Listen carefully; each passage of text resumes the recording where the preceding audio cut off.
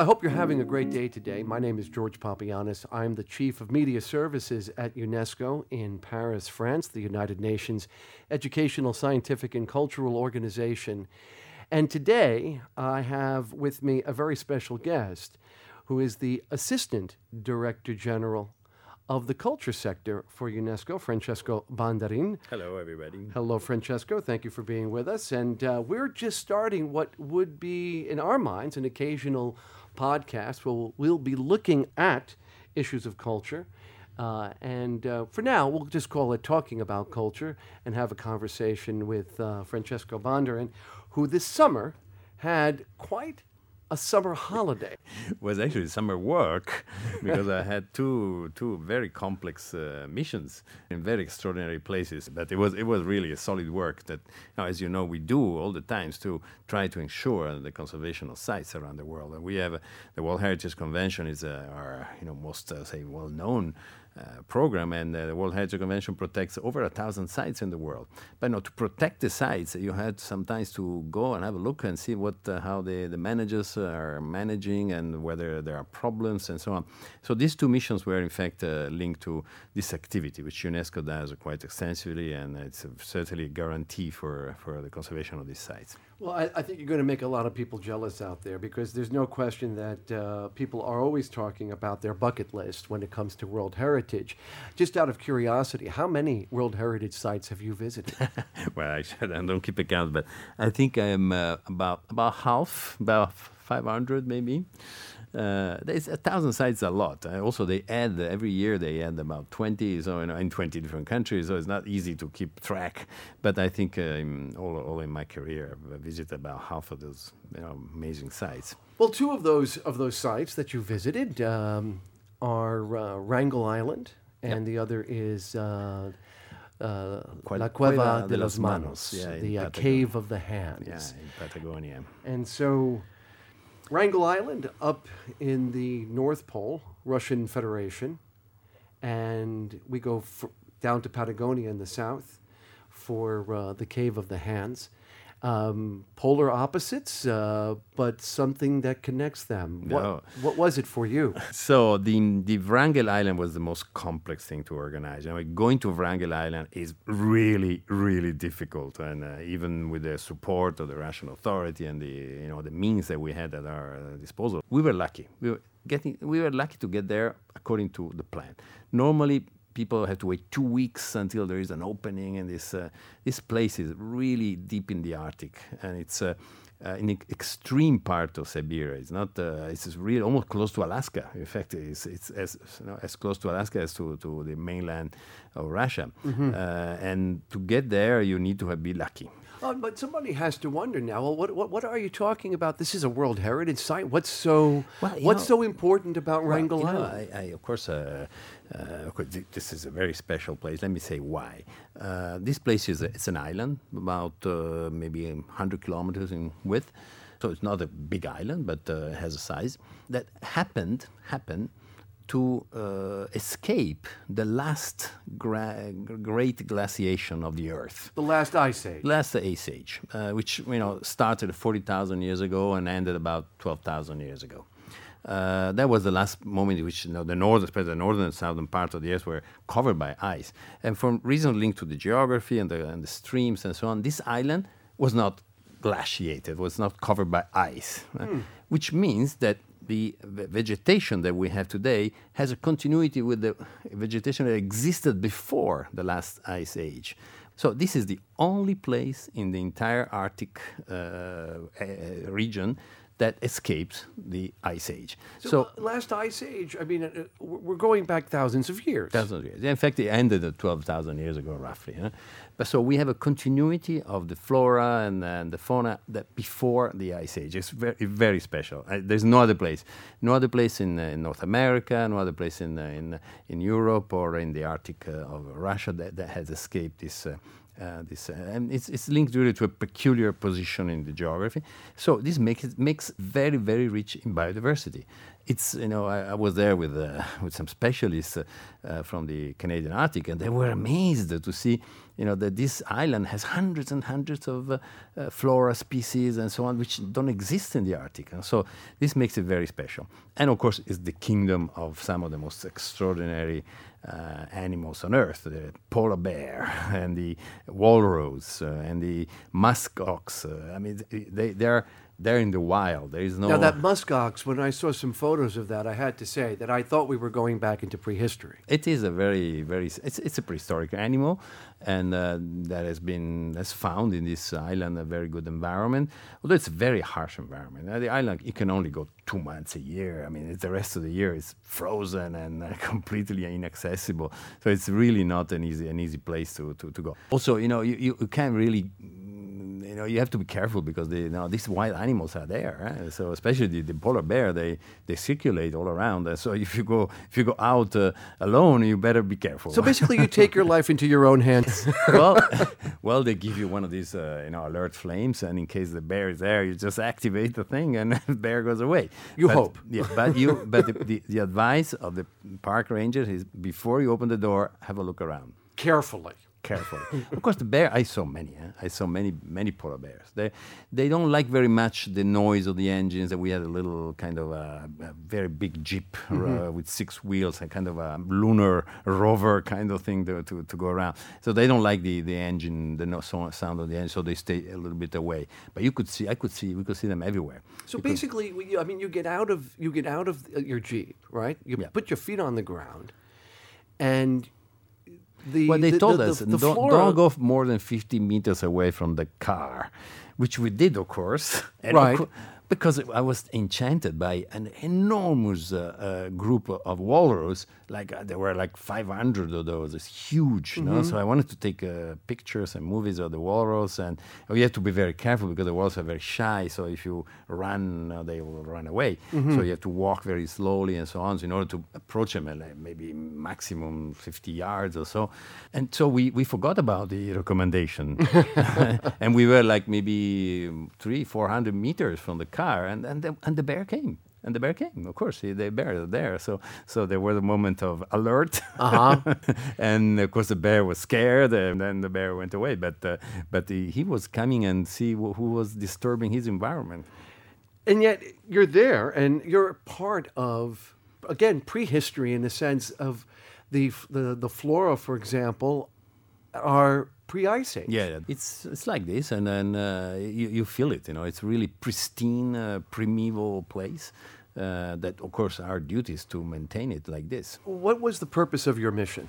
The purpose of the mission was the first mission ever to inspect, so to say, or to have a look at jointly with the members of the Ministry of Natural Resources of Russia of the situation of the island. Where we wanted to understand whether there were problems in the management, and we wanted to ascertain 2 impacts. One of the new oil explorations that Russia has authorized in the vicinities, and also of the military, but the military we couldn't access because it was not allowed by it was covered by secret. So we didn't go. We are just waiting now for a report from the Russian authorities. So we wanted to, because the World Heritage Committee has been informed of these potential threats. Oil exploration in the neighborhoods will be very, very serious threat. It could be problematic. Could be problematic. So, of course, there's no drilling at the moment. There's no extraction. It's just they did some initial search and exploration of a possibility of having gas and oil. But extracting oil from the Arctic is a very expensive operation. So for the time being, with the oil price being so low, we have no risk for that.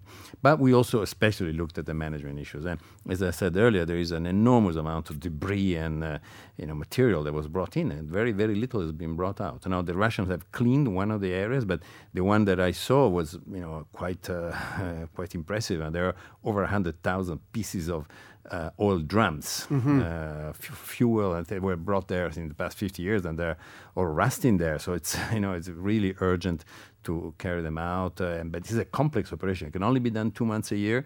You need to have a ship coming from Vladivostok. You have to have machines to compress and squeeze all these oil drums, put them in containers. I mean, it's very expensive and very complicated to do. So we are negotiating with them, a 5-year term, to carry. To carry out this. To carry out thing, and there is a commitment for that, but then we have to do it. So and also we looked at the situation in terms of tourism. There's a little bit of tourism, not much, fortunately, and but there are ships, cruise ships that come. Not many. I would say maybe 5, 6 a year. So we're talking about very, very limited impact. Tourists come out of the ship, they disembark, they stay 2-3 hours on the island, and then go away. And some of them, a few of them, are helped by the Park Service to do a crossing of the island. But we're talking about 5 people at a time. So I mean, it's a very limited impact. Let me ask you, what's the snapshot you have of this trip? I mean, when you think about this trip, what's the image that pops into your head? Well, of course, the fauna is very impressive. When you have when you see a polar bear or a walrus, I can tell you it's something that remains in your imagination. Especially in their natural habitat. Yes, absolutely. This is like an open air place. I mean, it's completely wild. There's not one single road in the place. You just have to go in the nature as it is. So it's a very pristine, very, very, very beautiful, and very. I mean, it's a small paradise of Arctic fauna that we really need to protect. And then it was off to Patagonia. Off to Patagonia, I was there for a very interesting discussion with the Argentinian colleagues, because they have this site, which is this prehistoric site, where all this imagine caves. There are many, in this canyon system. There are many caves, but in one of them is particularly visible, where since 10,000 years, the hunter-gatherers, the people that were inhabiting the place, had left a trace on the form of the shape of their hand. They are negative hands. They're not positive. I mean, they're not imprint of the hand. They're actually hands that are the mark of the hand is left by blowing the paint on the hand. That is now. So what you get on the rock is the negative of the hand. And there are thousands of them. So in fact, it was a way for these hunter-gatherers, which are nomadic population of the Neolithic time, to leave a mark of their presence and their passage in these places. And some of them are quite beautiful because the colors that are used, ochre, red, white, that gives a very special image of the passage of these civilizations in the place. The place is very beautiful itself. It's like a canyon. Imagine like the Grand Canyon or something like this. Very similar in terms of... and so the canyon was used by... I think they were living at the bottom of the canyon, and they were using the canyon for hunting. There's only one big animal they could hunt. In the Americas there are no big animals. There is only one, the guanaco. Which looks like a llama. Llama is actually a domesticated version of the guanaco. It comes from the guanaco, but the original is the guanaco. And the guanaco is, in the Americas there are no other big species because the horses were extinct. The prehistoric horses that existed. There is no cow. There is nothing. All the domesticable species are in the Eurasian context. So in the American context, there's only the guanaco. We're speaking with Francesco Bondarin, who is the Assistant Director General for Culture at UNESCO, who's telling us some fantastic stories about 2 trips that he took this summer as he was on mission to Wrangel Island, which we've covered in the first part of our discussion, and now talking about the Cave of the Hands. I have to tell you, though, when I was looking at some of the images, and you were talking about this being the negative handprint, there's something that is almost ghostly about it. No, I think it's... I haven't had this impression being there. Actually, I had the impression of something very lively. These people lived there 10,000, 9,000, 7,000 years ago. I mean, really, really a long time ago. And yet, their trace is there and very visible and brilliant. And very brilliant red, brilliant white. I mean, so I think in a way it's quite for me was a sign of life, a sign of continuity, and a sign of very beautiful. But the hands kind of speak to you from what, 12,000 years ago? Well, I mean, that's you look at those images and it looks like they're waving at you. But you have to think that what was the meaning for them? I was there with a very important archaeologist, the one that has discovered everything and has spent all his life, in trying to interpret this. He thinks that you're reconstructing the way in which these people were living, that they were essentially using these caves as a kind of a temporary shelter during their hunting season. So they were there in groups, probably all men, and the hunters were there trying to get as many guanacos as they could in the good season, because the guanaco was everything. Was the meat, it was the clothing, everything they got from this animal, and so they were probably spending a long time in this caves, waiting for the hunting, and so they created this form of presence in these caves. He also told me something very interesting, that they have found a way to make these traces very, very stable, very stable. I mean, they're 10,000 years, and they're essentially, ochre earth, so very, soft material. Well, they have found they created a chemical composition by heating gypsum, to 100 degrees, and this created a special chemical component that, in fact, crystallized immediately, and it's still there after 10,000 years. And so they made it really, really, for them was... So you mean to tell me that these indigenous communities who were leaving this cave art actually figured out a way to preserve it? Well, no, figured out a way to make them very stable. To stable. But they wanted it to be there. Yeah, they wanted to they stay had a there, sense of place, but also an understanding of the future. Yeah, they wanted this thing to be, a very stable sign, so that when they could come back after years and years, because this is a very large, a very big region, so they came back to the same place after 20 years or something. They could still find the trace of their hands. That's my passage. So maybe this is the key to the cave. Yeah, the key to the cave is, but very often caves have very, very few occupations. In fact, even here in Europe, when you find the cave, you find that the caves are occupied very, very, every so many years, sometimes many hundreds of years. And so it's probably this kind of thing. It's like a mark left by the hunters when they were, using that cave as a shelter. And there are many. There are over 100 that have been discovered in this along this canyon. And in fact, the reason of my mission was essentially to discuss with them ways in which we could extend the original inscription, the original site that was inscribed in the World Heritage List, to the entire canyon territory, because I think it would be a great. It is a great idea and it's a great proposal. So we're going to do it now. We're going to create a much larger heritage site, which includes all the 100, there are over 100 sites where you can find the hands. Of course, this has some complication because property rights and so on. But we discussed with many of the owners, and they are okay. They're interested because this place is very, there's nothing there. They're essentially guanacos. But there are also other animals there which are very interesting. For instance, the puma. Pumas everywhere. So another predator that you encountered while you were on this visit. So there's a connection between Wrangel Island and Patagonia. And I saw also the mountain eagle, which is it's a big predator, and the condor. It's not a predator. Another one, yes. No, it's not a predator. Condor eats the rotten meat, but they're beautiful. These condors are enormous. 3 meters wingspan is really amazing. Well, I have to say we're happy that you survived both the polar bear and the puma.